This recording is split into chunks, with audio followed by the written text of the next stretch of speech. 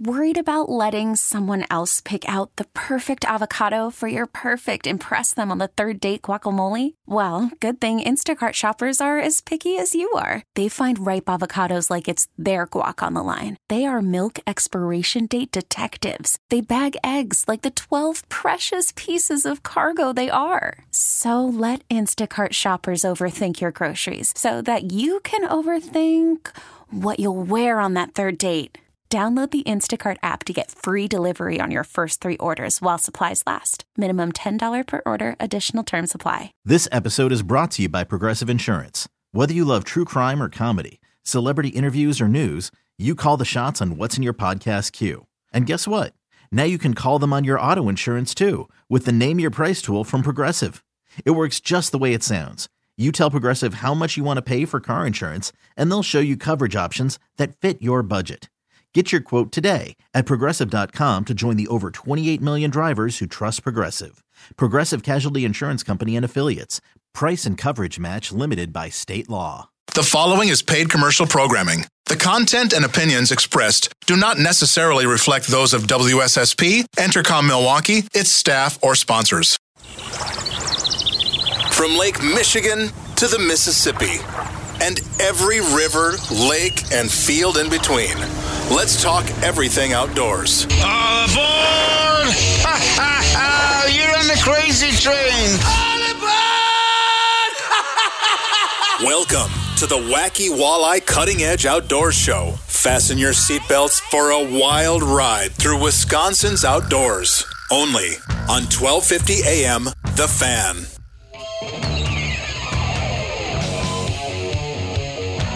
Well, good morning, everybody. How you doing today? I don't know about you, but I'm doing okay. Got my orange here, my cup of tea, and I'm all set to go.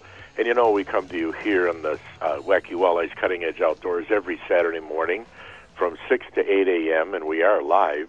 And if you want to be part of the show, all you got to do is call us at 799-1250. That's 414-799-1250. Or you can email us live at ceoguys@yahoo.com. Good morning, Danny. Morning, Tom. Got a special guest with us today. Ron Johnson is here. Oh, good morning, Ron. Good morning, Tom. How you doing? I'm doing just fine. Are you out in the hallway?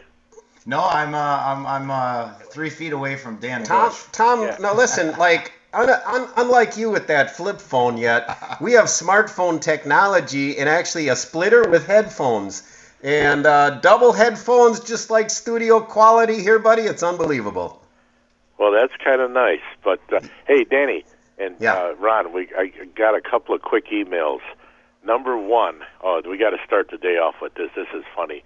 This is from Paul, regular listener. He says his headline is, "Ouch, fish with John Gillespie and he'll give you a free ear piercing."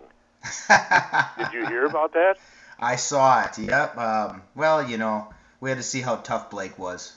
Yeah, well, you know, I'm sure she felt bad, you know, getting her ear pierced, but I'm sure John felt just terrible for doing it. Oh, my goodness. So I missed the episode, but I had heard about it weeks before when it happened, because Dave Olson, who was the guide out there, told us that had happened and that they were going to save that for the end of the show. So what exactly did they do? Did they demonstrate how to remove a hook from an ear? Yeah, with the line technique, and the not our friend, the Big O, but the other guide came over and he did that technique where you put the line around the hook and all that and hold one end down and give it a pop.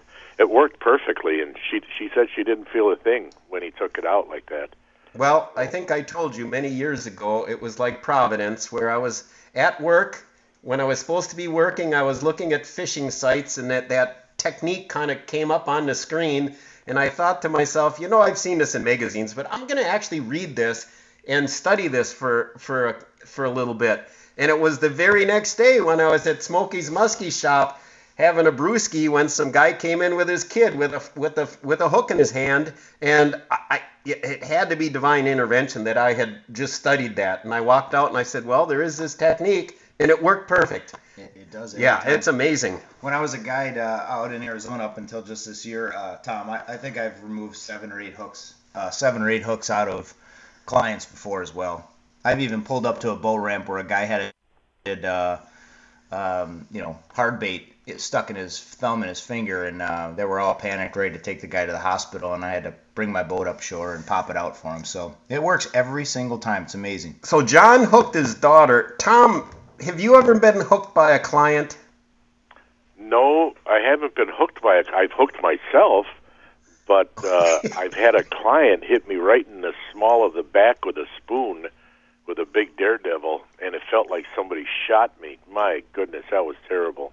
So it didn't, but you didn't get hooked? No, I didn't get hooked. No. So I had a client one time years ago. It was the heat of the summer. They were out casting. They're out casting bucktails out on Pewaukee, and it was really hot. So I had my shirt off out there. I'm sitting at the council, and a guy literally bounced a bucktail off my back, and then it bounced into my the windshield, and then flipped into the water. And I'm like, oh my God, I was lucky the guy didn't hook me right in the back. Yeah, I mean, so it is scary, especially, I mean, these guys weren't even muskie fishing. You get guys out muskie fishing with now even more dangerous. Used to be guys had a 6.5 foot long rod and a 12 foot leader and a 6-inch bait. Now the guys got 9 foot rods, 18-inch leaders and pounder bulldogs, for God's sake. So you need to have a giant cabin cruiser and put one guy on one side and one or the other. Otherwise, you're going to be in danger. You got to wear a bike helmet nowadays. They're fishing. Can we a Schwinn bike helmet? That'd be a good idea. Yeah. I got hit one time. I had 2 guys in the boat. We were guiding, and I don't think it was 20 minutes earlier. He asked me, has anybody ever hooked you before? I just got done telling him the stories. And he's looking where he's going to make his next cast with a crankbait. Didn't flip the bail open on the spinning reel, and he was standing right next to me. And I saw him. I just happened to watch him cock back and cast. And when he did, because he didn't open the bail, the lure came swinging right towards me. And all I could do is my instinct was to raise my right arm and block my head, almost like if a boxer was going to throw a punch. And the hook went into I had one treble in my bicep, the other one went in my forearm. And that one I could not get out with a line trick because these guys didn't know how to do it, so I just had to grab the pliers and rip it out. As a matter of fact, Bushy witnessed me hook myself. Yeah. And all the years I've been fishing, 40-some years, I have never hooked myself. And, well, maybe you can tell this story. Oh, yeah, we're fishing for smallmouth bass the first time I took Ron to Rowley's Bay. And he caught about a 4-pound smallie, and he wanted to get a picture of it. And it had 2 trebles of a crankbait, Rapala type, in its mouth, not just one. So he's trying to control this flopping fish, and he goes in to lip it right between the 2 trebles. And it was one of those deals where you look at something and you're thinking, that's not a good idea. He got pinned by both hooks. He had two fingers on the same hand stuck. I had to pin the fish to the bottom of the boat, and he had to. I turned my head. I couldn't watch. He ripped it free from his hands. Oh my gosh! One of the hooks under my fingernail. Oh yeah, yeah. Terrible. Not a good thing. So we always gotta. On the Cutting Edge Outdoors, you know how we always talk safety. We always stress safety when fishing and sharp hooks and so forth. And one thing, this, on all seriousness, I think the fish that you are most likely to get hooked by is not a 50-inch muskie. It's a 20-inch slimy, skinny pike that's flopping all over the place and with a big hook in its jaw. Those are the ones that tend to get you hooked. Those are the ones you got to be careful with. Yeah, anything that's flopping around, and little panfish too. Those anything that's flopping around might get you. But I have a solution. Since I don't know that line trick, years ago I realized that with my sharp knife, I just cut the hole a little bit bigger to back the hook out. It's a little painful, but you know what? You grit your teeth, you get through it. Anyway. Yeah. Hey, well, the good news, Tom, is the line trick the line trick isn't a secret anymore. You can actually go online and watch how it's done. Yeah. So put the pocket knife away. Yeah, right. Spend a little time on there. Hey, Tom, you said you got another email because we were going to talk about the one with the big fish from Arizona. Okay, I'll make this quick, all right? Okay. Okay. This is from Jim, and he says, just wondering what you guys think. The last 2 times when I went crappies, I was in about 7 feet of water. The temperature when I started was about 59 degrees on the surface, and I was catching them. But when the water got to 61, they stopped. I would have thought the opposite. Any ideas what's happening? Thanks, from Jim. Yeah, here's my 2 cents. Don't ever try to outthink a fish and figure out what the hell they're doing sometimes, because you just don't know rhyme or reason why they would do something like that, catching them, and all of a sudden they just, the basic thing is, Jim, is that they just swam away, the whole bunch of them, for some reason. Maybe a maybe a muskie or northern came in the area, and it spooked them out. Who knows? Well, I don't think a 2-degree temperature from 59 to 61 made a difference there. No. Now, there are times, and we can talk about that, maybe Ron can address that as far as bass fishing, especially with those smallmouth bass, where it seems like they're susceptible to temperature changes, as well as if you fish the Bay of Green Bay, Lake Michigan up there. I mean, you can have wild swings of 15 degrees in water temperature from one day to the next, depending on currents, wind direction, and so forth. So there are times, but I don't think that 2-degree thing. Nah, they probably, either you got off to school or they don't eat all the time. There are definitely feeding windows, I think, at times for fish that you'll see. Mm-hmm. I just think the bunch of them just swam away, and then you got to continue looking for them. That's all. Yeah. So anyway, our friend Randy Reading had forwarded us a picture of this new world record Redeer shellcracker sunfish, and I was sitting having a grape knee-high at a local establishment a couple days ago, and somebody whipped this picture out, and I looked at it right away, and the guy said, somewhere in Arizona. And I said, yeah. I said, I know where that was caught. That was caught in Havasu. My buddy Ron took Gillespie down there and catches a bunch of big ones. Well, here we are, and we got the picture again from Randy, which has more details, that this sunfish, it was 6.3 pounds, 17 inches long, and its girth was 20 inches. So it was even fatter than it was long, and it was caught by a guy from Wisconsin. But maybe Ron can comment a little bit about all the calls you got when you did that show with Gillespie and all the people that want to go down and do that.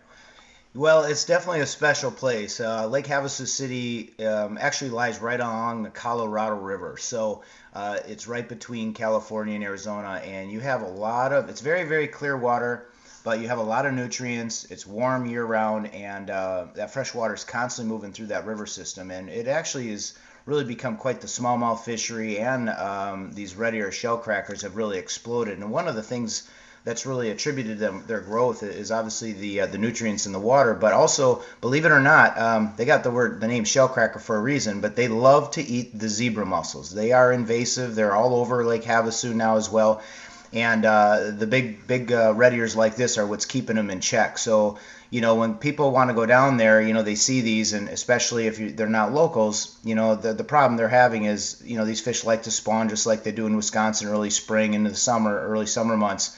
And people are coming from all over the place and taking coolers of 100 and 200 of them that are 2-3 pounders, which is kind of unnecessary. But when I was down there years ago, I told Gillespie about this. We were up here filming a show, and I had mentioned about these. There's giant bluegills in there. There's some hybrids, but these shellcrackers. And I showed him a picture, and he's like, "We got to do that." So we booked a trip. This is going to be probably about 5 years ago, I'm going to guess. He flew down, and we filmed the show, and by 11:30 in the morning, we had 67 of them from 2.5 pounds up to 3 pounds 7 ounces, and I lost one over 4 trying to boat flip it like a bass on spinning gear, So it's incredible to see a 5.7. Now here's the thing. When I saw this picture, obviously it blew me away because the 5.7 that was the previous record it's just a giant, and it's mounted in Angler's Pro Shop right at Lake Havasu City. So if there's a 6'3" or a 6 pound 3 ouncer, can you imagine what's still swimming around there? There's got to be a 7. One would lead to believe there's got to be a 7 pounder. Can you imagine that? Yeah, those are monsters. Wow. How about, can you imagine a fight on something like that? It's better than a bass fight. I mean, you guys have caught a good pound and a half, panfish before, and the way they turn sideways and pull. I'm out there using 20-pound Seagar Smackdown braid with usually an 8-pound leader, and and they give you a workout. And even the previous world record was caught on a 7 or 10-inch ribbon tail worm by a guy bass fishing. So. How about this, Ron? Now, most people who fish panfish, I mean, they're meat hunters. They're eating everything. Are people starting to catch and release those down there? Well, it's highly encouraged. People always ask me, and I've caught hundreds and hundreds of them. I have still to date to eat one. I just think they're, if I'm going to eat something, I want to eat a smaller one. Now, I heard they taste fantastic, but I definitely don't promote nor endorse doing that. And the problem you have is if people want to keep, 4 or 5 of these, look at the size of them. A 2 or 3 pounder, if you keep 4 or 5 of them, you're going to feed a family of 5 or 6, no problem. Probably have some leftovers. But what they're doing is they're going down there because we don't have a closed season, and they'll move up by the hundreds on a shelf, a sandy point or something, and people will camp on there, and they will rip every single one of them off, throw them in the coolers. And I've heard stories of people from Utah and neighboring states come over, and they'll have 600 of them in a cooler, a group of guys. There's no need for that. And if people continue to do that, you won't see fish like this. No, I agree. Well, we got to go to a quick break, and when we come back, we got an email from a friend of Dan's from Forest. So we'll take care of that and much more with Ron Johnson and Dan Bush and myself, Tom Neubauer, right here on the on the Wacky Walleyes Cutting Edge Outdoors.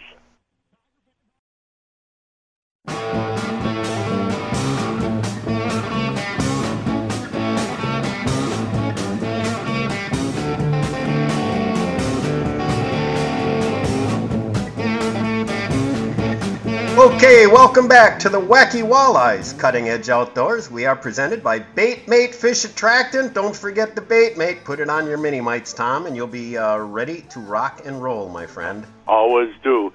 Got an email here from, I think he's a friend of yours, Dan, Forrest. It's my brother-in-law. Oh, your brother-in-law. He said, hooked Becky in the lip with an ice jig and waxworm while springtime bluegill fishing. She still married me. That's my sister. Oh, yeah. Oh, God. Well, I guess if you really want to see if a chick's going to stick with you, take her on the boat. Second, third date, might as well just hook her. And if she sticks with you, you're good. Put her number 2 in her and see what happens. Yeah. if not, well, now you found out what you were going to find out down the road anyway. That's right. When things get bad, they're going to leave you. Yep, there you go. Hey, Tom, another kind of funny name that they have for those giant red ear. Is it red ear? Red ear. Red ear. Okay, red ear. Red ear sunfish. Shell cracker sunfish I'm looking at this email from Randy, and I'm kind of freaking out because it says another nickname for them throughout the Southeast. I'm going to spell it, and for all of our listeners who are good with their phonics, they'll figure it out themselves. It's also called the T-I-T-T-Y. That would be the short vowel sound for the I. T-I-T-T-Y, brim. Now, at first I thought because they're so huge, that might have been like the Dolly Parton effect, and that's therefore the name. But it's because they're so big, it says they're so girthy that fishermen can't get their hand around them to remove the hook, so pinning them flatly against your chest. Pinning them against your chest. So that's where it got the name. With one hand and removing the hook with the other is the go-to technique. I guess I've never caught one big enough that I had to pin it against my chest. Well, I don't think so. I got a question for Ron. I never heard that. Ron, are there green-eared sunfish in Arizona? I don't know about the green-eared. No, I don't know. I know there's in Havasu, in the lakes in Arizona, I see the pure bluegills. You'll have some hybrids, and then you have these shellcracker sunfish. But, we have pumpkin seed and a few things like that, but I haven't seen the green sunfish. Because I saw a thing one time where the state record green-eared sunfish in Arizona was like 4 pounds, 6 ounces, something like that. Oh, then maybe they do. My granddaughter, she caught one. It's a number of years, when she was like 2 or 3 years old. She caught one, a green, and you can tell because it's, you know, like the bluegill on ours, you know, is blue by the gill, and this was green. And she caught one that was like 12.5 inches, and that was her first fish. Lucky kid. Yeah, it's crazy. No, I've never targeted them. In all the years I've lived out there, I don't believe I've caught one. Now, I guess I'd have to go back and look at the regs and take a look at where they have them. Okay. I don't know if they're in cattle tanks or ponds or what. I have no idea. Yeah, she caught it out of a pond. Yeah. Oh, well, there you go. Well, do those giant ones interbreed with like the? They will, yeah. They will. Yeah, they with will. the regular bluegill and will. stuff. Yep. You'll find some that are hybrid. You'll see some that have the typical ear of a bluegill without the red on them at all, and kind of a similar pattern. But yeah, they will breed together. But it is for the most part though they'll stay to their own kind. Now, are those considered a separate species with separate records for them then? Yes. Yeah. They are. Yep. Oh, really? Yep. Yeah. They will not put the bluegill record and a red ear in the same classification for the state records. Gotcha. Hey, Special place. Hey, Tom, talking about giant fish, there was another giant fish caught recently on the Detroit River. Did you hear about it? No, I didn't. Giant sturgeon. It was caught by the U.S. wildlife authorities in the Detroit River. And let's see here. It's 200. Oh, now I tried. I'm got all kinds of pop-ups came up. 240 pounds, 6 feet, 10 inches. They estimate that it was at least 100 years old, and apparently, I guess it's the biggest one that's been recorded for that species. I think in the U.S. I'm kind of curious. I know in Lake Winnebago, they have caught some, several over 200 pounds. I want to say that they might be as big as 220, 230. I think I've heard out of Lake Winnebago. I think the DNR actually got them in one of their spring type surveys up river one time, and that one was eventually speared. But that's just an enormous. You can go online and see it, and there's a picture of this biologist laying next to the thing, and it's just unbelievable. Wow. Was it caught or found? There's two reports. Well, at first it made it sound like it was caught when you read these goofy reports, but it was basically got in April, and I'm sure they must have just netted it. I'm pretty sure, probably in one of their fish surveys or something like that. But yeah, just an enormous fish. Can you imagine hooking into something like that with the rod and reel?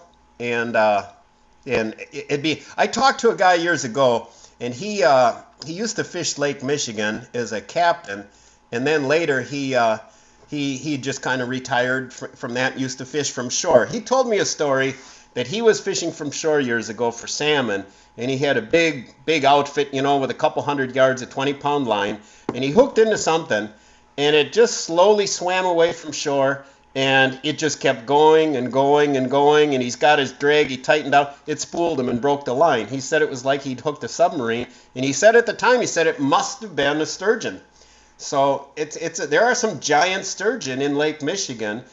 In fact, last year, I think it was, I was up smallmouth fishing up in Door County, and I was in a bar up there, the Mink River Basin, and some guy pulled out a picture on his cell phone of his buddy who actually was out commercial fishermen in the area, and they caught one that looked like it was about, I guess, 150 pounds or something. The guy had a picture of it, and he did the same thing. He laid down next to it on a pier and had someone take a picture, and they let it go. So there's some true monsters out there. Go ahead, Ron. I don't know much about sturgeon, so I can't really put a lot of input there. But yeah, it's a pretty awesome picture and impressive to say the least. Yeah, that happened to me one time on the Wisconsin River fishing for walleyes, and something grabbed, hit my bait, set the hook, and it just started going. And with 6 or 8 pound test line, whatever it was, and I knew right away it had to be a sturgeon because this area was known for it. And so I immediately cut my line because I at the time I don't think I carried extra line with me, so and extra spools. So I just cut my line right away just to save the line that I did have. And yeah, well, that can happen. Yeah. I did accidentally snag one years ago with my buddy Komar on Lake Winnebago trolling for walleyes, and we fought this thing for hour and a half before we finally could. And once we got it up to the top of the water, we broke the line off. But I kind of just wanted to see what I had, and it was snagged in the side, and that thing was enormous. I mean, I've never seen anything. And I'll tell you what. I learned what a truly big fish looks like on your graph, because on my graph, my Lowrance, it filled up the whole graph. It had this big giant, big down 20 feet when I finally brought it on up under the boat. It's pretty cool. So it's amazing that we do have those fish present in the system here. Hey, I saw another interesting thing, Tom, moving right from one topic to the next. Bald eagle. I saw a article where some guy, I believe up in Canada, is working. He's trained this bald eagle to intercept drones. In other words, if there's a drone in the air, this son of a gun goes and gets him. And it said that he can dive at over 140 miles an hour coming down on him. And so it sounds like this could be some new super secret, top secret defense for the United States. We'll have our defense eagles taking the drones out of the air. Wow, that is interesting. I just hope the things don't get hurt on those, blades, the spinning blades. Those eagles are tough, Tom. They're tough. We're going to start our defense team of eagles protecting the United States. Yeah, speaking of tough, we got a tough commercial coming up right now.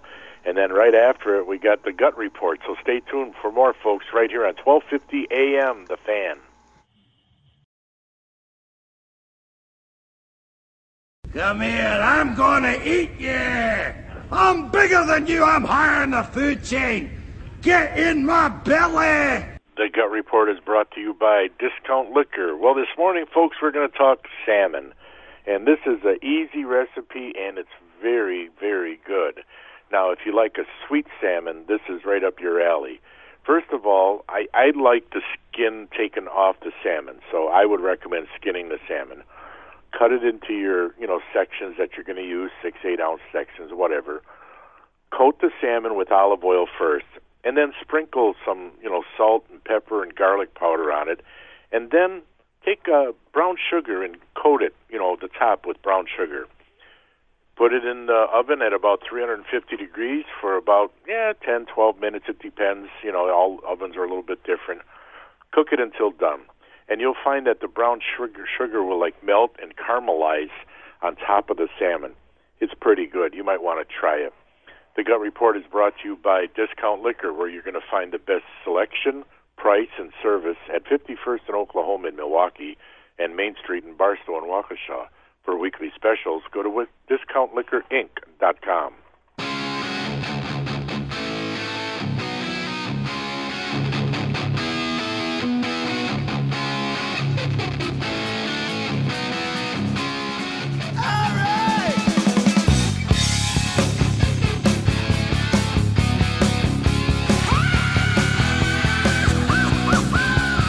Welcome back to Wacky Walleyes Cutting Edge Outdoors, presented by Bait Mate Fish Attractant. I'm Dan Bush, along with Tom Neubauer, special guest Ron Johnson. Thanks for getting on board the crazy train this morning. We always make it a point to thank our listeners as well as law enforcement out there taking care of us. We back the badge, first responders, military, healthcare workers. We appreciate all that you do. And Tom, I talked to a friend yesterday. He just got back from the Bay of Green Bay, and he got some smallmouth fishing up on Rowley's Bay. And he had a couple nice ones, some 5-pounders. So it looks like the fishing up there is going to be going pretty good. I think our buddy Ron here, aren't you going to do a tournament up there, the spring tournament coming up? Yeah, the Sturgeon Bay Open is this next week, so I just came all the way up from Florida, and I'm going to be here fishing this tournament. And I'm really looking forward to being back up here in Sturgeon Bay, but I should see some big fish coming out. I actually have never fished the spring one. I've done the fall one now twice. Don't they have 2 spring ones now? It seems like I've heard of a couple. Well, one's the Sturgeon Bay Open, and then there is another one. Another one. I can't recall what the headline sponsor that I is. think the Sturgeon Bay Open is the original one, though. I think that's the original one, which gets 100 anglers, yes, a whole bunch. That's it. We have over 100 on the roster, 100 and some odd anglers. Now, who's your co-angler? His name's Paul Coburn. He's out of Pewaukee. He's a great guy and a friend and a heck of a fisherman. He's going to be joining me as a co-angler. And he was my travel partner on the co-angler side when I did the Bass Masters. But now that I'm in the National Professional Fishing League, we don't have any co-anglers whatsoever. So Paul's kind of hanging out in Pewaukee doing some fishing. Now, let me ask you this, Ron, because I had read somewhere, and this might not be correct, that they were going to a format where you were going to not actually take the bass in and get them weighed. They were going to do something, an on-boat type thing, and measure digital picture camera. What's the scoop? That's the Major League Fishing format, which, of course, is really popular. Are you talking about the Sturgeon Bay Open? Yeah. Are they good?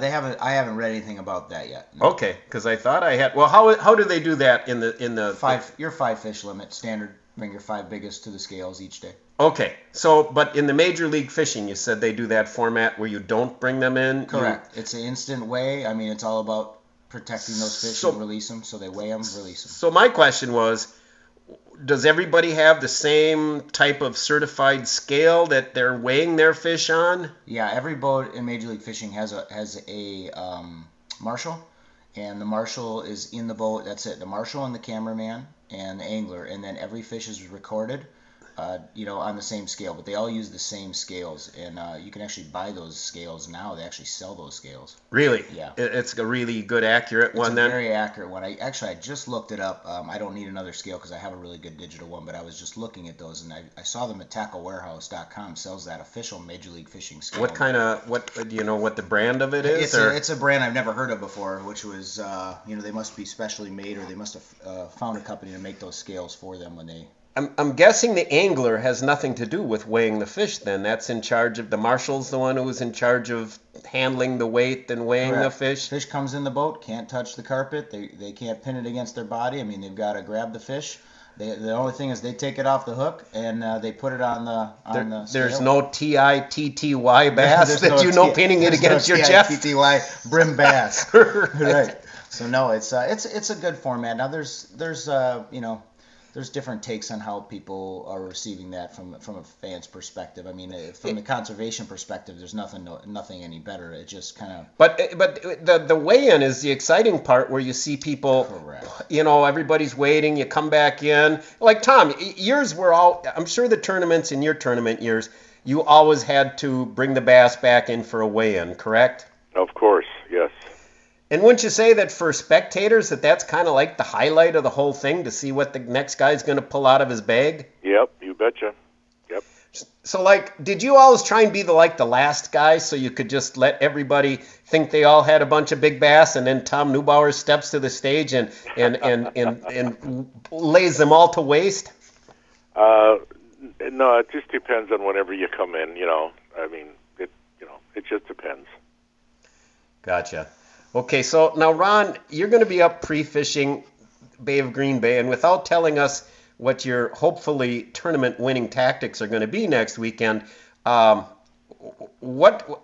are you going to attack these bass this time of year? I mean, is everybody just going to be throwing hair jigs real slow, or what do you got to, and what do you look for structure-wise? Well, right now, I mean, you guys have had a pretty cold spring. I mean, I just moved back here, right? So I haven't never fished the spring one before, but I told you, I just drove down from the UP yesterday, and I was in a blizzard for an hour until I got into Wisconsin. So the water temperatures are going to be really cold. I don't think it's going to be one of those things where you're going to have a sight fishing tournament, where you're going to have everybody, ripping them off beds. I think it'll be a little bit tougher for guys who are going to try to take that approach. But it's all going to depend upon, if you guys have these south winds or these north winds and how they move the currents and the cold water around. But you are going to see these fish wanting to pull up And I think most of your big fish are going to be caught underneath that 8 feet of water or less, all the way up to 2 feet. So my plan is to cover some water, and I think you're spot on with the hair jigs are always a player, little paddle tail swim baits, jerk baits, crank baits, and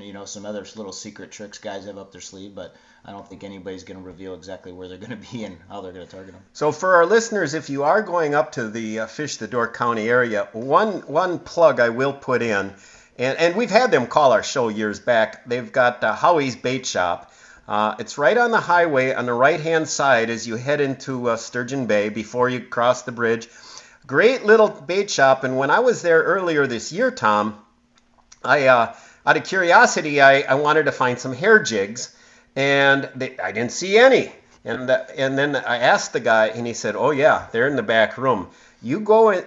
I went in their back room, Tom, and they had just a whole wall of the most beautiful custom hair jigs I've ever seen. I mean, they've got the marabou jigs, they've got other ones that aren't marabou, they got black. Purple, I guess, has been the hot color from what I had heard. So I had told my buddy Ted about that. He went up to Rowley's Bay, and he did go back there, and it sounds like he got the last 4 of their hair jigs. And purple was the hot one that his co-angler or the guy fishing with him was using, and the purple hair jig did work. But from what it sounded like, they've already sold out of all of those. So I guess that top secret hair jig, and you know what? I think I told you, Tom, when I bought the marabou ones, they were $10 a piece. I spent $20 for a couple of hair jigs, but they look like they're worth it. Hey, Ron, last week our advertising manager and friend Dave Olson was on, and the funny thing was Dan asked him, what's the preferred color of a hair jig? And Dave Olson said, well, he says, what do you call it? Dale Stroshine showed me about the hair jigs, and he says he's got 200 of them in his box. He said, and they're all purple. So what do you think? So we found that out, what the favorite color is up there. And, here, we got another email if you want it. Yeah, go ahead. Well, I don't know. All he sent was a picture. So I'll have to forward it to you. No, don't bother. Oh, wait a minute. Oh, a guy on the Milwaukee If you can't tell me what the picture is, I don't want to see it. Hey, a guy named Tim on the Milwaukee River with a real nice smallmouth bass. So. Well, let's talk a little bit, Tom. Okay, the Milwaukee River and smallmouth bass, there's a lot of smallmouth bass in Milwaukee River. There's guys that are going out there getting lots of them, and now they're starting. I'm hearing about some 18-inchers and so forth. So, I mean, did you ever spend any time out wading the Milwaukee River? Lots, yeah. A couple of my older sons and I, at first we went out with waders, and then the first time, and we realized you don't need waders, just a pair of shorts and tennis shoes. And, we caught a lot of, but we never caught anything decent size. If you go further north on the Milwaukee River towards Grafton, then you start getting into some larger smallies. But in the Milwaukee area, in Ozaki, if you caught a 12-incher, that was a good one, So, there was a lot of smaller ones. But it was fun, on ultralight tackle and that. Oh, yeah, it was fun. And as far as catching them, I think those smallmouths in rivers are pretty aggressive and pretty easy to catch normally. In fact, just what would you say, Tom? Just a little meps or a rooster tail or something, and cast that out into the rocks, and you should be into a bunch of smallies. Yeah, that worked. Also, little crankbaits, the little mini crankbaits worked. Little plastic worms worked. Just same basic stuff you use for the bigger ones, only just scaled down. That's all. Little known spot to catch if you want to catch 100 smallies. Many years ago, my cousin, who lived up in Duluth at the time, of course, he'd target those giant pike in the St. Louis River with me going back to the late 60s, early 70s. But he would go to the upper reaches of the, I believe there's a Fond du Lac or Fond du Lac, they call it up there on the Minnesota side of the St. Louis River. And if you go way up, into the upper reaches there before it gets down near that, the harbor there by Duluth and where it goes into Lake Superior.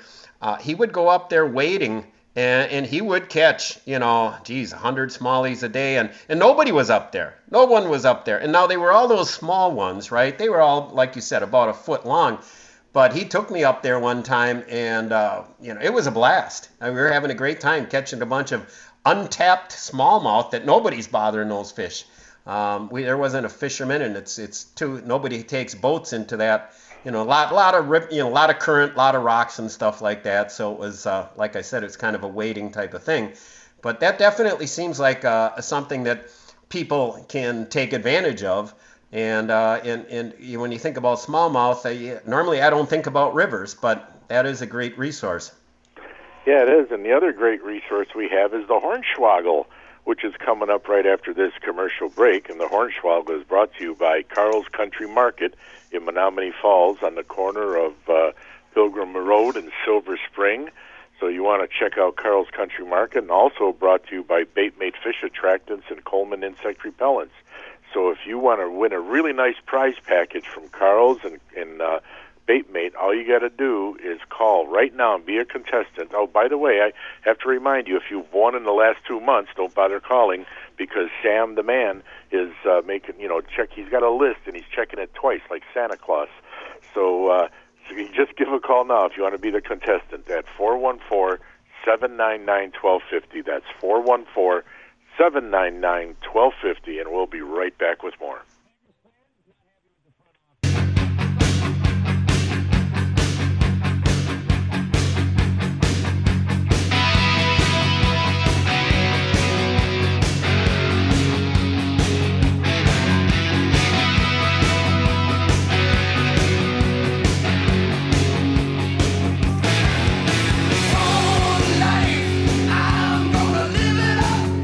Welcome back to Wacky Walleyes, Cutting Edge Outdoors, presented by Baitmate Fish Attractant. And right now, hopefully, we have a lucky contestant who might win either some Baitmate or some Coleman insect repellent, a gift package from them, as well as a $10 certificate for some delicious, nutritious Carl's Country Market stuff. And Sam, a little bit ago, Tom called you Santa Claus. You're keeping a list, so I'm just going to call you Santa Claus. So have we got a lucky contestant there? Today our lucky contestant is Jeremy in Colgate. Jeremy in Colgate. Well, there's kind of a new name there. How you doing, Jeremy? I'm good. You? Good, sir. Hey, you been doing any fishing this spring? We got out early for some walleyes, and haven't been out in the last few weeks. Well, I guess the weather's been pretty crappy, so I'm kind of with you on that, Jeremy. I'm kind of waiting for things to get warm. I've gotten to, with age, I've gotten wise. To kick in. What's that? I said I'm waiting for the global warming to kick in. Yeah, right. Tom's waiting for 80 degrees, and anyway, here we go. You know how this works. If I'm pulling your leg and not telling the truth, it's a Hornswoggle. If I'm speaking the truth, it's no Hornswoggle. So here we go. Now, the first one, if you've been listening to the show for the whole time, will be an easy one. Lake Havasu panfish, red ear sunfish, whatever you want to call them. They're huge, they're fat, and they can have a girth that's actually bigger than their length. Hornswoggle or no Hornswoggle? No Hornswoggle. No Hornswoggle, yeah, because that one 6.3 pounder was, the 20-inch girth and 17 inches long? Yeah, okay. Next one, pike and muskie. Now, pike and muskie will eat bluegills or panfish, which are kind of a broad, kind of a built fish. But truth be told, they're not the preferred prey of muskies and pike. Muskies and pike actually prefer elongated prey, which are easier to grab and swallow, like a walleye or a perch, something like that. Hornswoggle or no Hornswoggle? No Hornswoggle. No Hornswoggle. Yep, that's right. They like those elongated preys. That's why you use a big sucker there, Ron, when you're out fishing. It's elongated. And you were 2 for 2. Let's just see if you were going to be 3 for 3. When cooking fish, even though fish are delicious, they cook relatively fast. You still got to make sure you cook them thoroughly to avoid getting a tapeworm. Hornswoggle or no hornswoggle? Hornswoggle. No hornswoggle. No hornswoggle. Right. There we go. Yeah. I and Tom Neubauer, we were talking about that a couple weeks ago. Okay. Very good, Jeremy. Thanks for listening, and we'll put you on hold, and Sam, our illustrious producer there, will get your address, and I will send the information to our good friends at BaitMate. Now, it might be a while before they get that to you, but I will get that Carl's Country Market certificate to you in the mail right away in the next day or two, so expect 2 things, and once again, thanks for listening. Thanks for competing. All right, thank you. Very good. I just got to let people know that the prize contests on the Cutting Edge Outdoors are the sole responsibility of the Cutting Edge Outdoors radio show and its sponsors. Any questions or comments should be directed to ceoguys@yahoo.com. Yeah, just call Tom. Yeah, little disclaimer there, yeah. If you don't get anything, it's all Tom's fault. I got a quick question for you in your hornswoggle. Yeah, go ahead, shoot. That last question about the tapeworm cooking thoroughly. What does that do to us guys who like to eat sushi? Is that different? I think, I am a little concerned about it, guys, because I wonder if I think it's just certain fish. I know northern pike.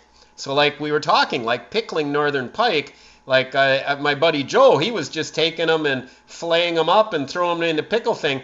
And you have to either simmer them for like 10 minutes or a semi-boil, or freeze them for a certain number of days to kill any potential tapeworm. But I don't know if that's, I'm guessing it's freshwater possibly. I'm guessing it's certain fish. Well, I'm hoping it's freshwater because I was with our friend Troy Woodrow up in his campground up there in Vilas County near Dennis by Boulder Junction.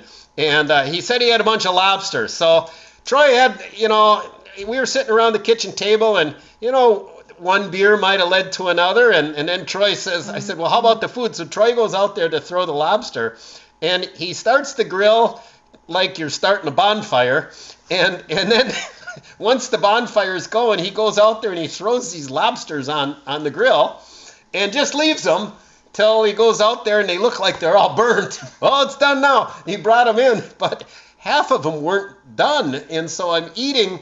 And I got to the raw part on the lobster tails. I'm like, hey, all right, let's throw these back on the grill. So ever since I've been thinking, gee, I hope those old lobster tails don't have tapeworms. Well, when it comes to sushi and parasites and that, the main parasites are in freshwater lakes, but there are parasites in ocean fish too.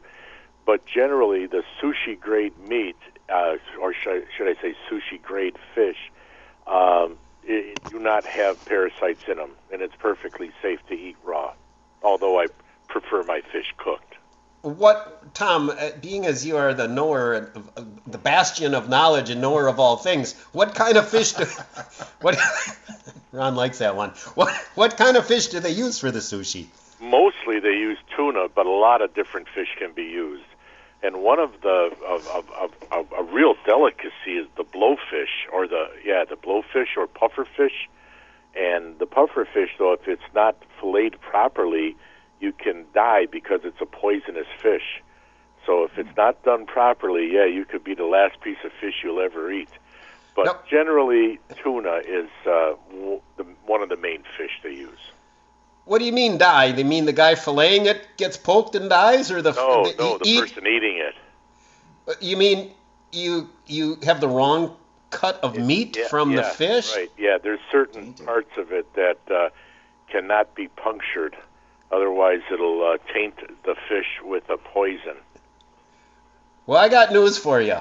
I ain't gonna eat one of those. I don't care how good that fish is. I'm never going to have that ever, because if there's even a chance of, it's really good, but don't get poisoned to death, I think I'll go have a walleye, thank you. Yeah, me too. And right now we got another email coming up, but we're going to wait till after the top of the hour break. Now, folks, stay tuned. We got more with Ron Johnson here as a special guest in the studio. Dan Bush, myself, Tom Neubauer, and Sam Schmitz is on the boards. So we got a lot more coming up here on the Wacky Walleyes Cutting Edge Outdoors, so don't go away. The following is paid commercial programming. The content and opinions expressed do not necessarily reflect those of WSSP, Entercom Milwaukee, its staff, or sponsors.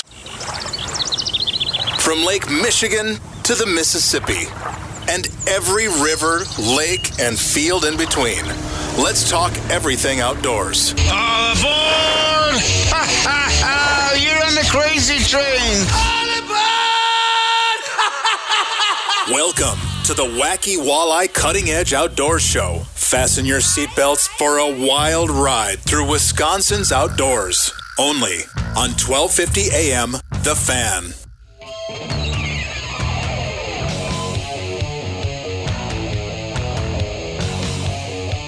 Well, folks, we got the second hour of power. I know I'm borrowing that with Dan Bush and myself, Tom Neubauer, and Ron Johnson's on the line with us, too.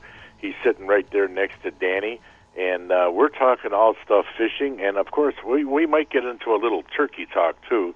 But anyway, if you want to give us a buzz, just call us at 799-1250. That's 414-799-1250, or email us live at ceoguys@yahoo.com. And speaking of emails, we got one right here, guys. Tim, this is from the same guy who sent the picture. He said, "Good morning, guys. I was the guy who sent the picture of the smallmouth from the Milwaukee River that I caught a few days ago. I was on the expressway, so I could not type a message. However, I was wondering if the Milwaukee River north of West Bend has any walleyes in it. And to tell you the truth, Tim, it probably does. I wouldn't doubt it. I don't know for sure, but I wouldn't doubt it." Yeah, Tom, I haven't heard walleyes, although, I mean, it seems like rivers have almost every species of fish. Years ago, Tom, didn't Walleyes for Tomorrow, didn't they actually try to plant some walleyes into the Milwaukee Harbor here? Yes, it wasn't just in the harbor, right? I think they planted them at where the Milwaukee River feeds into part of the harbor area, you know, and because they were hoping that they would come back to spawn there. So there's always been some walleyes, it seems like, down there in the Milwaukee. Walleyes for Tomorrow just accentuated it with more, stocking-wise. So I wouldn't doubt it if they swam all the way up the river past West Bend. I wouldn't doubt it.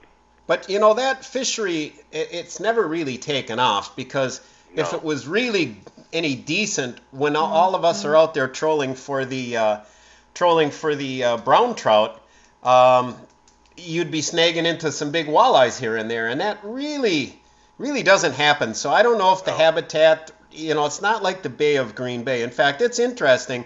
The Bay of Green Bay, it's always had walleyes. Now, of course, it's huge now. It's big time. But I was born in 1958 in Marinette, and we lived just a couple blocks away from the Hattie Street Dam. My dad used to go down to the Hattie Street Dam and fish for walleyes with a friend of his. And they'd get some fish there, but it wasn't near, what it is today. And they would also, the big thing that was good back then was the perch fishing in the bay. That's when he had a friend of his from the church. He'd come over with a whole 5-gallon bucket full of these jumbo perch that he'd catch out fishing out in the bay right around Marinette, Peshtigo, Cano area, I guess. So the perch was big. There always were walleyes, but nothing like today. And I'm wondering, Tom, is the walleye fishing so good now because they worked on improving the water quality in the Fox River and so forth in that lower bay? Or did they actually start stocking some walleyes to try and get them going in the bay? It seems to me they started stocking them years ago. Yeah, as a matter of fact, in the late 70s in the Fox River, they started stocking walleyes. And by the early 80s, it was just gangbusters. I mean, I'm not joking when I say you could catch a walleye on every cast. It was just, I had clients that would get tired of catching them after about 2 hours. They got tired of catching them because it wasn't really, it wasn't a lot of fun because there was no challenge, It's just like you put your lure in the water and boom, there's one, every time. So, but it has grown over the years, and of course those fish have multiplied over the years. So I think that's one of the reasons why the Bay of Green Bay is such an awesome walleye fishery. I want to say that they stocked around the Sturgeon Bay area as well. Oh, they probably did. I wouldn't doubt it. And interesting. Now, the northern Green Bay up by Badenoch. There's Little and Big Badenoch. Historically, I think that for many, many years, I think even prior to the walleye boom in the Southern Bay, I think that's pretty much always been a well-known walleye spot, hasn't it been? For as long as I've been alive, yeah. Yeah, I mean, that area, I think, was always a go-to destination. It's interesting how you see things change. Our friend Steve Milliot, who was the greatest walleye fisherman I ever knew, and he showed me how to get those big walleyes. He would go up there, and he was talking about how he went up there to Badenoch, and it was in the years that the bite was tailing off. It sounds like it used to be a daytime bite up there. But then that kind of petered out, and then it became a nighttime bite up there, where everybody was up there trolling. I guess there's First Reef, Center Reef. I only went one day up there one time in November, and they were trolling, forming those reefs at night in the fall. And then when that kind of hit the wall, Steve decided to start searching for suspended walleyes, and he went out doing the lead core thing in the deeper water, and he had it down to which baits to use, which way to go into the wind and current. And, I was out there with my friend Troy, and we caught, by midnight, we had 20 walleyes, biggest maybe 30 inches, bunch of 27 inches, 28. And then I think it was either that year or the next year, he took Gillespie out. And I remember the show, Gillespie looked and told him, this is the greatest walleye trip I've ever had. But it became a night bite. So it's interesting how things change. Now, I'm wondering if it became a night bite because of fishing pressure, or was it because of water clarity getting better? I don't know. That's a good question. Don't know either. Yep. And now like the bite on the Bay of Green Bay this spring, it wasn't that. I mean, it was okay. Our friend Dave Olson had some decent trips out there, but it wasn't gangbusters like some years. It's most reports that I got where it was feast or famine. The guys that got there on the right days got some fish. Guys that got there were either too early, too late, whatever. But it didn't seem like that day bite was going as big as it has in the past. And I'm wondering if maybe that bite by Ocano up there, that northern part of the bay, if that's going to become like Badenoch, and that's going to evolve into a nighttime bite. Because the water clarity of the bay seems to be getting clearer and clearer every year with both pollution controls. They've worked a lot on that Fox River, and with the zebra muzzles cleaning it up. So it's going to be interesting to see in upcoming years how that fishery evolves. Yeah, you got a point there. Yeah, but it is funny how years ago it seemed like the walleye was a day bite. Now it's just turned around that it's a night bite. But in the river, it's still a day bite. I mean, you can catch them at night too, but you catch a lot of walleyes during the day. Well, that Fox River, that itself is still murky. That's not crystal clear. Right. So I can see that possibly, that'll always be good. Day and night, I think that Fox River bite will always be good. I don't know. Be interesting, though. Anyway, Ron here has a contest he'd like to talk about, so I figured we'd let him introduce it here before he falls asleep. I like go ahead, Ron. Well, hey, Tim and Dan, I obviously been listening to your show for years, and you guys like to run some contests and like to give things away to your listeners. It sounds like your listeners like that as well. So I wanted to announce two really awesome contests, which are free for all your listeners to get involved with. And you might want to have a pen here, but I'm going to give you both of these. So now, all the way through September, every single month, I have partnered with Wide Effect, and you guys have heard their commercials here on Cutting Edge Outdoors, a great construction, energy, and maritime staffing company. And we are giving away a $50 to $100 gift card every single month to Bass Pro Shops. And all you have to do is follow me and Wide Effect. And we're just going to do a random draw to a follower every single month. And there's two different ways you can follow. You can follow us on Instagram or on Facebook. And on Instagram, I'm at RJ Fishing Pro, and then Wide Effect USA. So follow those two. Otherwise, you can go follow us on Facebook. I'm just Ron Johnson. They're Wide Effect. And every month now through September, we're going to give a follower. You have to follow to win, and we'll just do a random draw every single month up to a $100 gift card to Bass Pro. That's the first one. Here's the big one. Tell us the big one. Here's the big one. Okay, sit down, Tom. Okay, you ready? Sit down, guys. Don't spill your cottage cheese and peaches now. Right. Now, I do fish on the National Professional Fishing League in a lot of tournaments, but I travel around the country, and I'm going to be here in Wisconsin in the Midwest over the next 2 weeks, and then you're going to see me, well, hopefully you'll spot me somewhere. It could be anywhere in the country, but I'll be back and forth through the Midwest quite a bit, Wisconsin, Michigan, Illinois, you name it.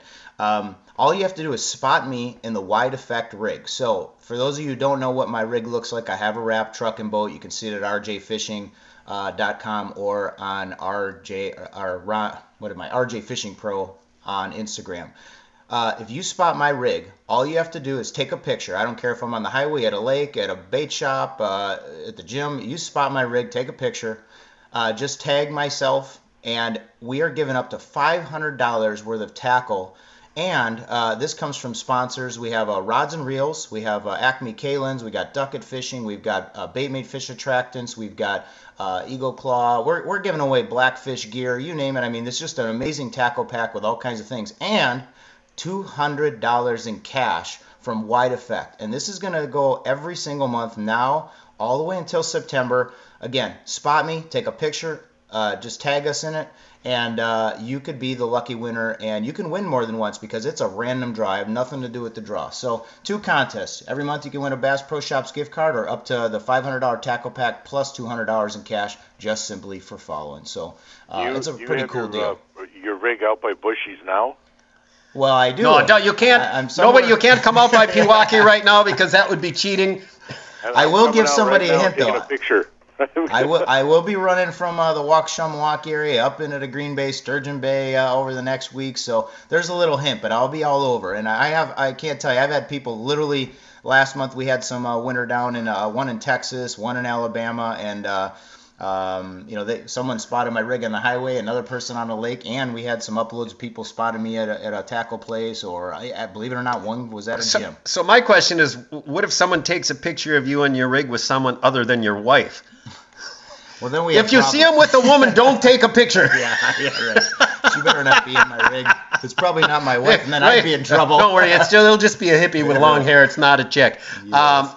And make sure, if you're taking a picture, we at the Wacky Walleyes Cutting Edge Outdoors always stress driver safety. So have someone else in the vehicle take the photo while you keep 2 hands on the wheel. Now that includes the listener that just sent us the picture of the smallmouth that he was driving from the Milwaukee River. Right. Didn't he say he took the picture and couldn't send us any message because he was driving? Yes. All right, now we care about safety, so I hope that guy's all right. Sounds like he is because he sent a second email. He's good. Right, that's good. Yeah, we need all our listeners to stay alive because we need to keep everyone we got. Right. So one more time, RJ Fishing Pro and Wide Effect USA. Give us a follow, and you have to follow to win. That's the only thing. So make sure you write that down, guys. Appreciate it.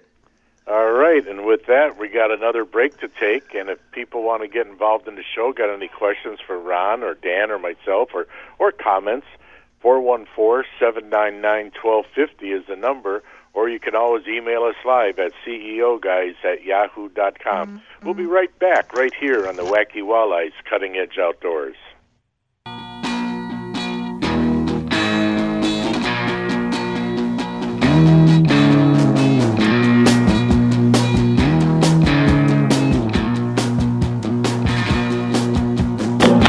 Welcome back to the Bait Made Fish Attractant Studios. This is the one and only Wacky Walleyes Cutting Edge Outdoors. And once again, welcome to our new listeners who've just tuned in. Welcome to those who've been with us for the beginning of the Crazy Train ride.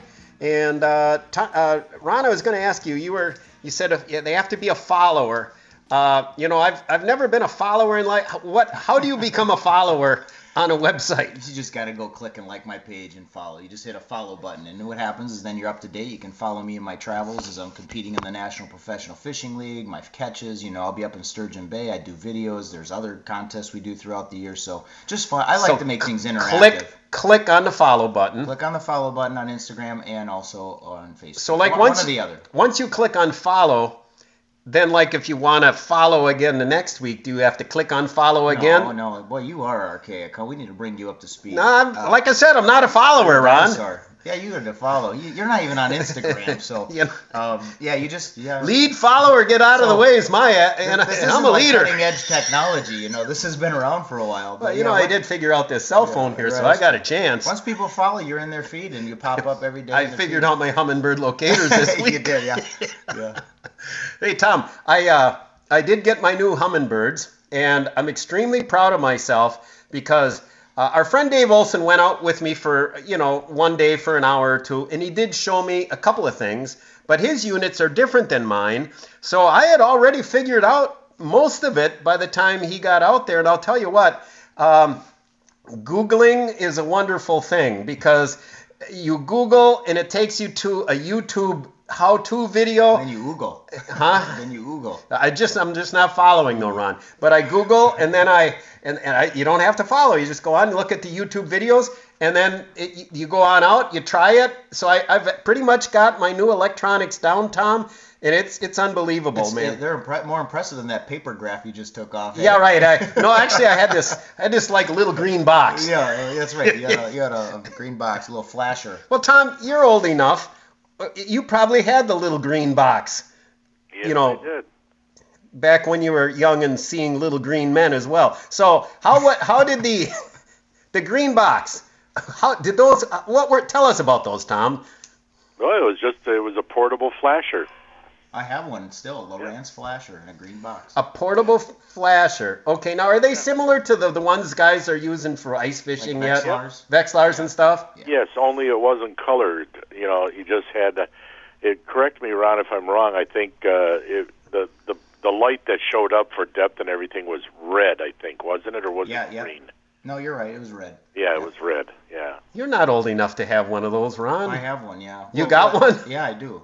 Yeah, I do. When did you get that? I had a friend buy it for me. Found it at a garage sale, and he knew I was a fisherman. He's like, man, I remember when I was younger, my dad and my brother had one in his garage, but he didn't know how to use it, so he just sold it. Well, I mean, can you even see a fish on those things, or does it look like an old black and white TV with a fuzzy screen? Now the new Vexilars, I haven't owned one of those, but the new Vexilars have got yellows and greens and all these different colors, and but hey, for its time, it definitely helped people catch fish. Nothing like the technology today, of course. But. Well, with the Vexilars, I will say, when I was up with our friend Al Shook in North Dakota perch fishing, it was cool. You could see the fish coming on up and looking at your jig. It's kind of like Pac-Man. One color comes and gets the next one. They merge together and you got a fish on. I just had never, those old Vexilars, I'd look at those and I'm like, how in the world? Tom, did you utilize those for your bass fishing tournaments? Oh, yeah. You needed it to find the weed line edges for the points, the drop-offs, the hard bottom, soft bottom. Oh, yeah. Definitely. But now, you have the active targets and you have the Garmin live scopes, and I haven't ice fished in over 25 years. But now that I'm back, I may have to take that up. But I have friends of mine this year that were out on Oconomowoc Lake and they were in Silver Lake, and they were popping down. Garmin has a little ice fishing deal with live scope. They drop it right down the hole, and you can turn that thing around. And he says, "Oh, I could see crappie on a rock pile." He goes 20 feet away. I went and drilled a hole. Drilled it down, and you actually can sit there and watch the fish swim up. You can see the fins moving, everything. You just watch them come up, eat the baits. It's just crazy how easy it sounds like it's getting everywhere. But the one place I got to admit I never needed a locator was because I did a lot of shallow water bass fishing, a lot of dock fishing, under docks and pontoon boats, and slop and lily pads and things like that. And and when you're only in a couple feet of water, you generally don't need that locator. Now, Ron, I got a question for you. If you're out, let's say a dock is about, at the end of a dock, let's say it's about 4 feet of water. Can your locator look under that dock? Yes. I can see everything as long as the vegetation doesn't block your field of view for the transducer. I've actually, just recently, about 2 months ago, I was down at Lake Eufaula, Alabama, and I was in my boat was in 4 feet, but I was shooting up in 1.5 to 2 feet of water, and the water was dirty and muddy, and I literally could see the pad stems, the lily pad stems, because obviously the water was so cold after winter, there's no visible pads above water, but you could literally see the pad stems poking up about 2 inches, 3 inches up off the bottom, and occasionally that's where you'd see the bass, because those bass would get up on those pad stems to spawn, and the water was too dirty, you couldn't see it, but they were in there, and you can see it. And same thing with the dock. I can shoot under a dock, and I can see a brush pile. I can see if there's a bass or crappie in it and skip a jig or skip something right up underneath it. It's amazing. That's pretty cool. The technology is really something, Tom. Now, I've got the Humminbird, and I've got the side imaging and the Mega 360, and you can go on the videos, and the pros will actually show you screenshots on the water and point out what are fish, what are rocks, so you can get an idea. And it was really interesting getting out here and being able to see fish and have confidence that what I was looking at were fish. It's interesting, like the side imaging, it's like shining a bright light, and sometimes, like if you shine a flashlight towards the floor, and you got something between the flashlight and the floor, you'll see a shadow on the floor. Well, sometimes the shadow of the fish is what really shows up on the locator. So you got to kind of know what to look for. Or if there's a rock with a shadow behind it, and you see a bright light behind that, on top of that shadow, well, the shadow, the bright light can't hit that because the rock blocks it, but right next to it, it's hitting the fish, and you see that's lit up. So it's really interesting as far as that goes. One tip that I did learn from Dave Olson was this. If any of our listeners get the side imaging, I was out on the lake with my side imaging on Pewaukee, and I'm looking left and right, and on the left, it always looked like there was this dark area, which I thought were weeds, right? So I do a U-turn and go do a 180 and come back that same direction, thinking I should see those weeds, that dark area, on the right side of my screen, and it was on my left side of the screen.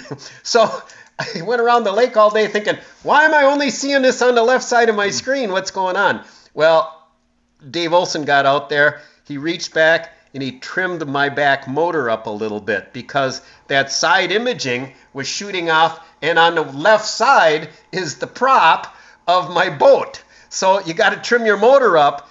So important tip, if you get side imaging, have it mounted in the right spot. Well, it's mounted in the right spot, but you got to trim up. Not a lot, but just trim up just a little bit, and then you'll get the effective side imaging both sides.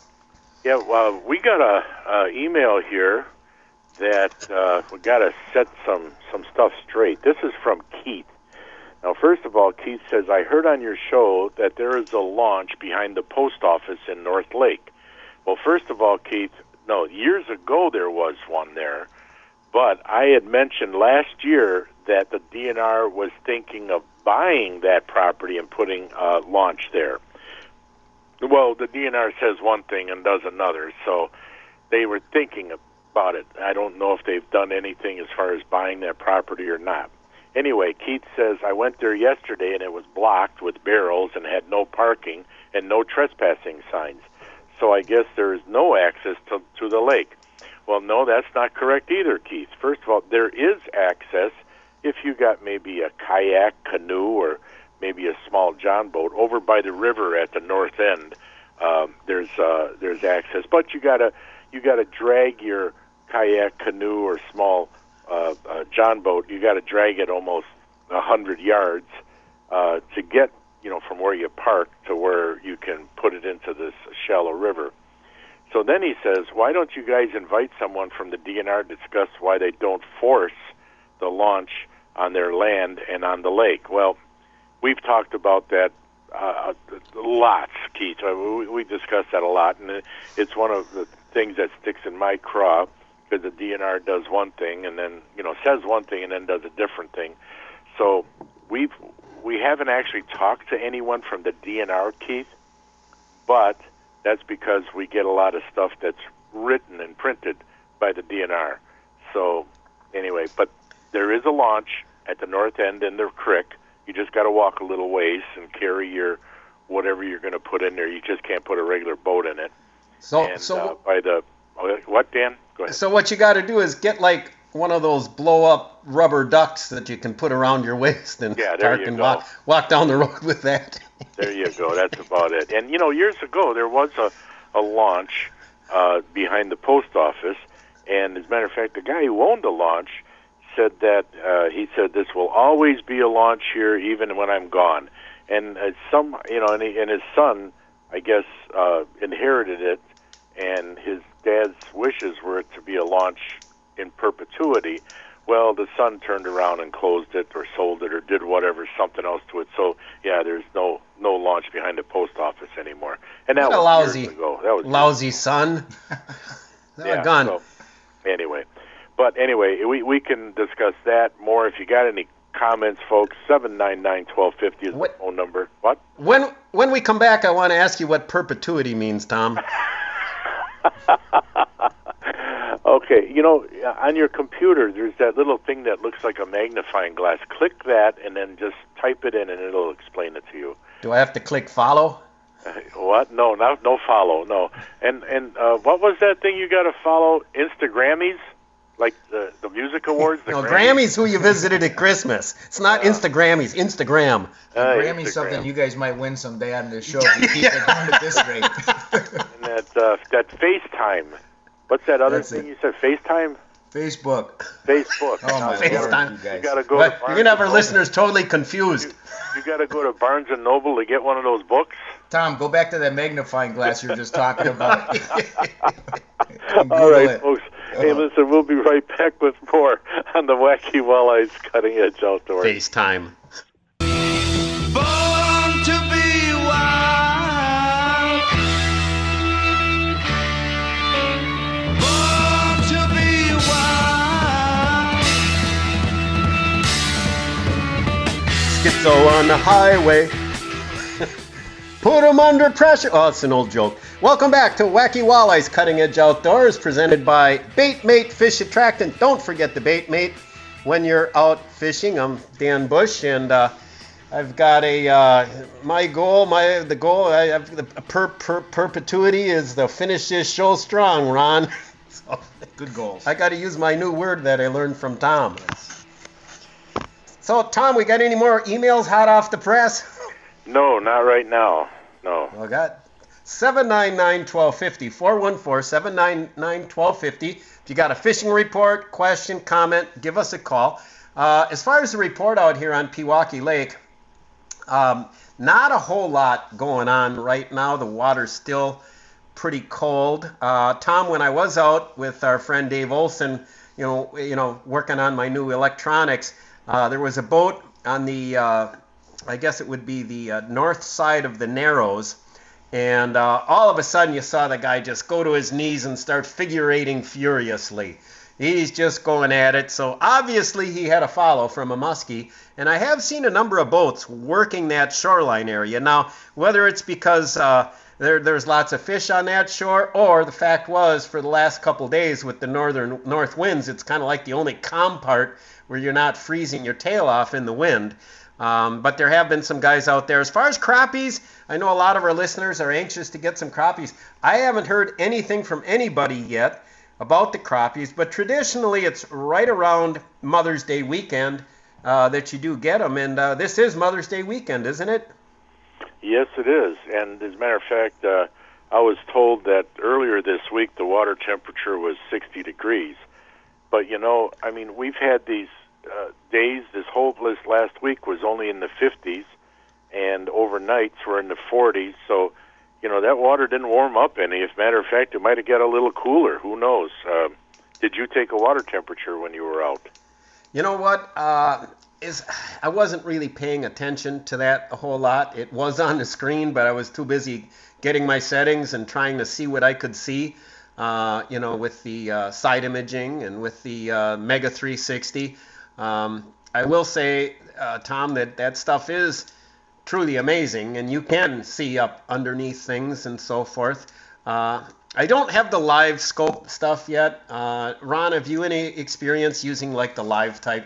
I've used them both, yeah. I mean, if you're, especially at the professional level, if you don't have them, you're a couple steps behind. It's a very invaluable tool you just must have. Now you've got the 360, and I can't run that because I'm sponsored by Lowrance. We don't have that technology yet, but we do have the active target, face forward facing, and so forth. But ideally, I know some guys that they're not sponsored by any electronics company because they want to have the best of both worlds. So they'll run a Humminbird for the 360. So while you're sitting there up on the front bow, you're getting a 360 picture all the way around as you're starting to see now. You can go, boy, I have my boat sitting here on spot lock, and off, which is, of course, another great piece of technology, and off to the right 20 feet, there's a rock pile or a break, and I see fish there. So you know there's fish there. Now you can take and you don't have the live scope or active imaging. Now you take that and you pan it over because that has to refresh itself each time as it goes around on the 360. Right. So you can see there's fish over there. But to actively see if they're swimming, I've seen it where, I was in a friend's boat too, where he could see the rock pile off to the right, and then he would pan over with his Panoptix or his active target, and then see the bass, and you'd see them swimming from one rock pile to the other. And you could actually see then in 12 feet of water that they weren't right on the bottom. They were sitting 3 feet up. And it gives you live time. And you can see what they're doing, how they're reacting to your baits. And it's a 1-2 punch you have to have. Exactly. And I actually saw an online video from a pro like yourself who did recommend having both. So the 360, it's also interesting because Dave Olson showed me this, Tom. You can adjust the speed. So if you think about the Mega 360, think about the second hand going around a clock, right? Which obviously just goes at one speed on a clock. But you can adjust the speed on your Mega 360 where it's going around faster. And what happens is it makes that shoot around, and you'll mark a fish, but then the next time your so-called second hand goes around the dial, the fish will not be in the same spot, but you might see it off to the side a little bit, and you're like, okay, the fish just moved over there.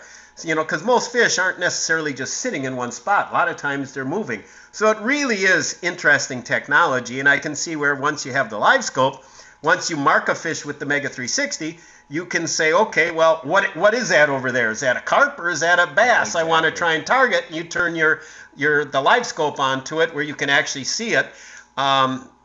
And see, what the shape of the body pretty clearly, and so it's not like a camera necessarily, but I mean I guess the resolution on those things is amazing. Now, Humminbird is going to come out with their own version of the live scope at some point, and I was talking to our friend Dave Olson, and at some point, who knows, maybe I'll update to that. But the stuff's not cheap. If any of our listeners are looking to get this stuff, the Humminbird Gen 4 stuff is out, but for you to get new stuff, I mean, I was lucky to find the 2 units that I did and able to get them. I was talking to our friends at Anchors Away when I first inquired about getting the size 9 Helix, and they had told me a 2 months ago that they had ordered a bunch of those since October and still hadn't got them. So there really is a demand for the electronics, I guess. So if you're looking to upgrade, get them while they're hot. Get wherever you find them. Yeah, and you mentioned Anchors Away. Not only do they sell them, but they will install them for you too, and they do a terrific job of it. Yeah, you definitely want to have someone install it for you. I know I got some friends there.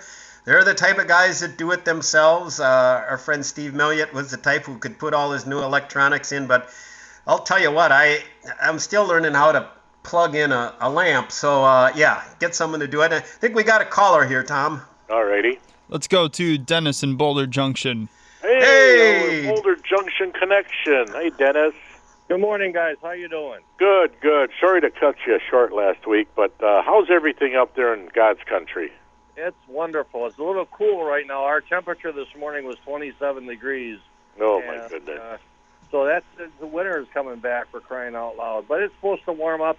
The water temperature up here for fishing is right around between 47 and 49 degrees. And we need it to warm it up just a little bit. But the walleye action is pretty good.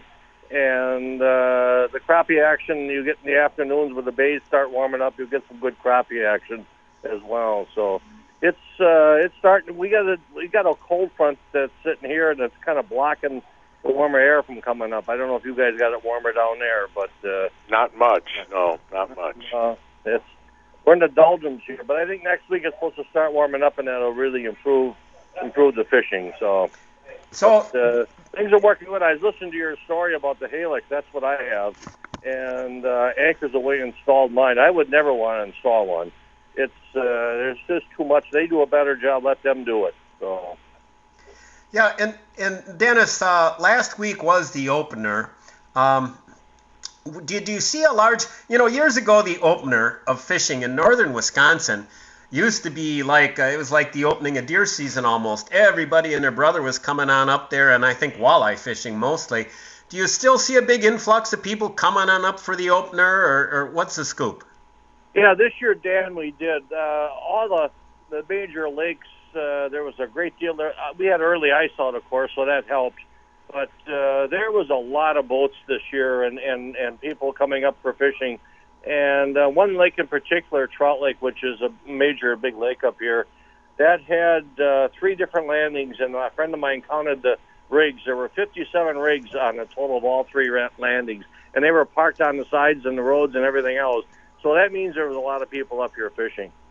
And the lakes that I was on, there was a lot of people parked out parking lots. So there was a lot of activity.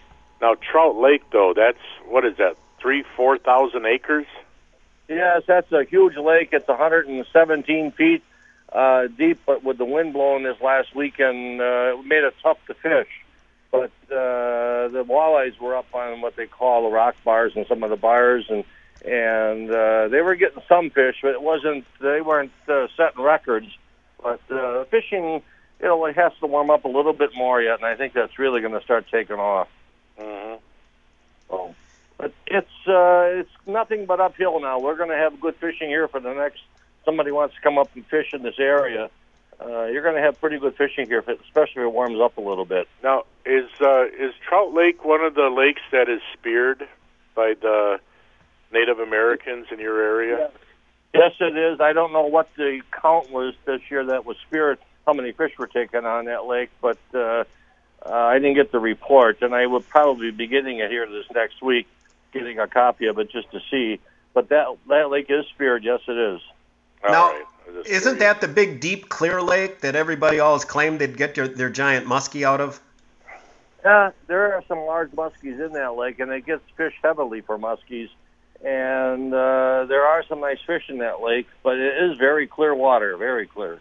And it's a good lake trout lake, too, right? Yes, it is. There's a lot of lake trout in there, and it's fun. The lake trout have to be 30 inches before you can keep one, but and it requires an inland trout stamp. But you can get some good lake trout fishing, especially in the fall of the year, just before the season closes. And you've caught them over 30 inches, right? Oh, yeah, I've caught a few out there. The ones I'd like to keep, you can't keep them, of course, is the 26 to 27 inches. You catch a lot of those. Dennis, you could keep them. You just don't want to get caught keeping them. Well, yeah, it wouldn't be a good thing, that's for sure. No, it would not. No, not at all. It's not worth it. But it's fun to catch them. I took my son-in-law out last year, and we were going for whitefish. And all we were catching were lake trout. And I said, we got to move. I said, we got to go find the whitefish. And he says, if you don't mind, I just assume catch them. He says, I'm having fun doing that. So yeah.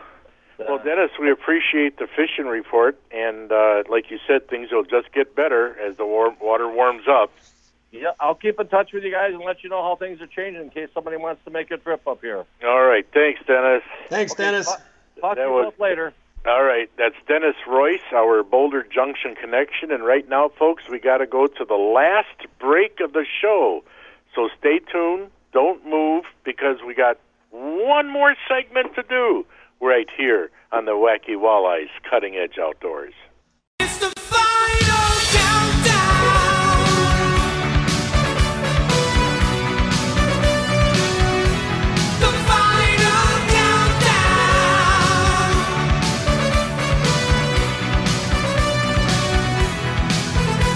Welcome back to the Wacky Walleyes Cutting Edge Outdoors. We are presented by Bait Mate Fish Attractant. We're in our final segment, so I figured being as you thoroughly confused everybody at about the 7:30 mark, I'm going to let Ron run his contest by one more time for our listeners so they have a chance to win. Take it, Ron. Oh, this is going to be a quick one then, since we did this already. But hey, guys, just give myself a follow and Wide Effect. We got 2 contests going on. I'm giving away Bass Pro Shop gift card every month now through September. All you have to do is give me a follow, and it's at RJ Fishing Pro on Instagram or Ron Johnson on Facebook, and then Wide Effect USA on Instagram.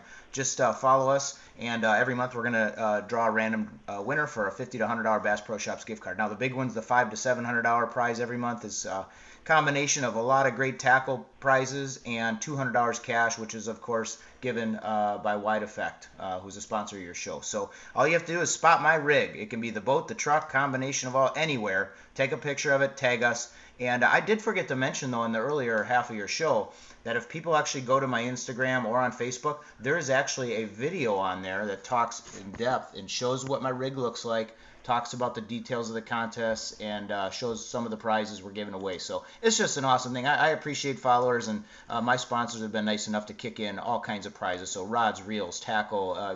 We're getting new stuff weekly to give and throw in, so I think the prize package is going to And just a tip for our listeners, you might catch him at a nail salon getting his nails done too, so you can always watch for him. You can always watch for him there. That's probably where you. That's probably not where you're playing. So rips aside, I got several texts have been coming in. One from our old fishing buddy Scott, who used to fish with myself and Ron in a little canoe many years ago. Those are stories someday we'll get into. But I got one from Nick in Pewaukee. My friend Nick in Pewaukee sent me a text, Tom, with a couple of beautiful-looking fish. One is a big walleye, and one is a big bass.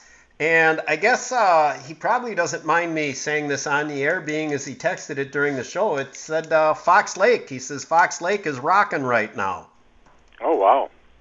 Well, I got to say that I went on your site, Ron, rjfishing.com. Yes. And you got a beautiful truck and boat, and I took a picture of it. Does that count? No, you're not eligible, Tom. You can't. You're part of the show. You know that's the known thing. If you're part of the station, you're part of the show. You can't win anything. Yeah, you can't take prizes away from your listeners. No, this is for our listeners, Tom. There you go. Just thinking about yourself again. But that is speaking of that, Tom, though, that's a much easier way for your listeners if they just go to RJ Fishing. The video's on there about the contest, and then the upper right of the website, there's the direct link to both the Facebook and the Instagram, which is much easier than somebody driving down the road right now looking for a pen to scratch it down. Yeah, there you go. Yeah, just rjfishing.com. Yep, my initials are. Oh, that's a great idea. Good job, Tom. Tom, you really came through, man. He used that magnifying glass again and Googled. He's learning technology. Yeah, you are cutting edge. I see where you guys get the name of the show. Yeah.